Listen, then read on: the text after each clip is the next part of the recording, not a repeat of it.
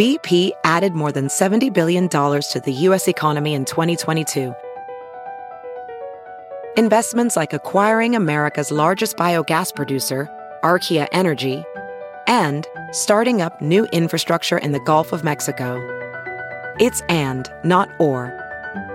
See what doing both means for energy nationwide at bp.com/investing in America. Have you heard you can listen to your favorite news podcasts ad-free? Good news. With Amazon Music, you have access to the largest catalog of ad-free top podcasts included with your Prime membership.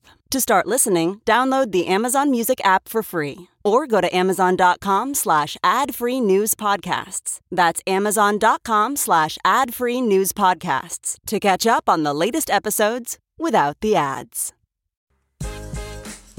Welcome to the Refresh from Insider. I'm Rebecca Ibarra. And I'm Dave Smith.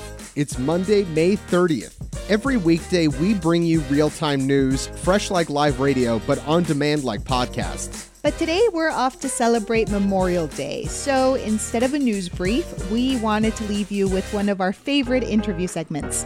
As you know, Memorial Day honors American soldiers who have given their lives fighting for our country in the armed forces. And the following segment looks to the future of the military with the recent creation of its newest branch, Space Force. We hope you enjoy it. When former President Trump first created Space Force, a new branch of the military, it is not enough to merely have an American presence in space. We must have American dominance. It was kind of a big joke. But there's no threat in space. Who are we fighting? Space Force sounds like the knockoff action figures you got from your grandma on your birthday. This guy's not even done with his wars on Earth and he wants to start fighting in space? So much so that it became the subject of a Netflix comedy show created by Steve Carell and Greg Daniels. We are training for the worst case scenario, but the best case scenario is colonizing the galaxy. Imagine, years from now, you could be on some distant star harvesting corn. But political reporter Adam Wren says, don't keep laughing. Space Force is a full-blown arm of the military, and it has some serious work to do. Space Force is really sort of intimately involved with our daily life in a way few people realize. Our world exists on GPS, and that GPS is created by this constellation of satellites. And so everything that we do on a daily basis, from banking to checking our iPhone, looking at Google Maps, is powered by that GPS.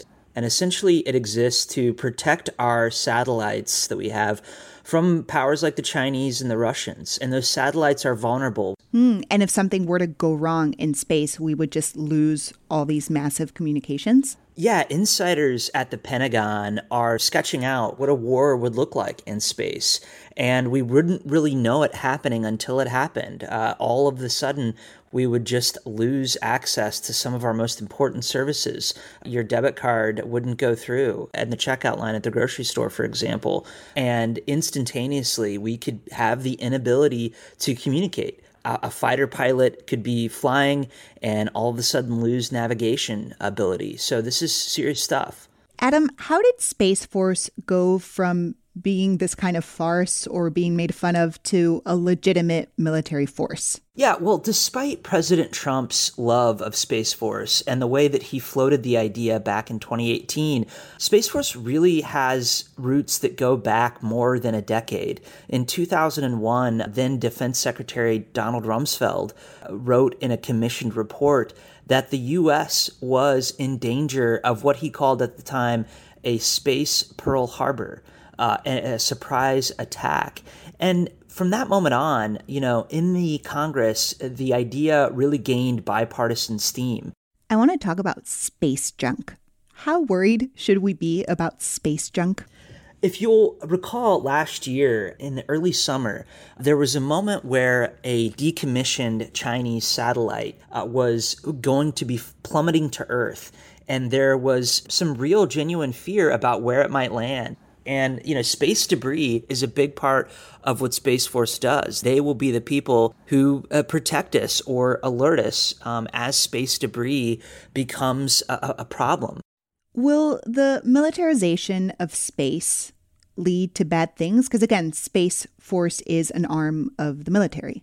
If you think about it, dating back to the original space race between Russia and the United States, space has always, in a way, been militarized. When Sputnik was flying above the United States in orbit, regular American citizens had fear at the moment. They were afraid that perhaps the Russians were spying on us or that Sputnik could drop some kind of a missile. And so before Space Force launched in the United States, Russia and China actually preceded us in developing their own versions of their own Space Force.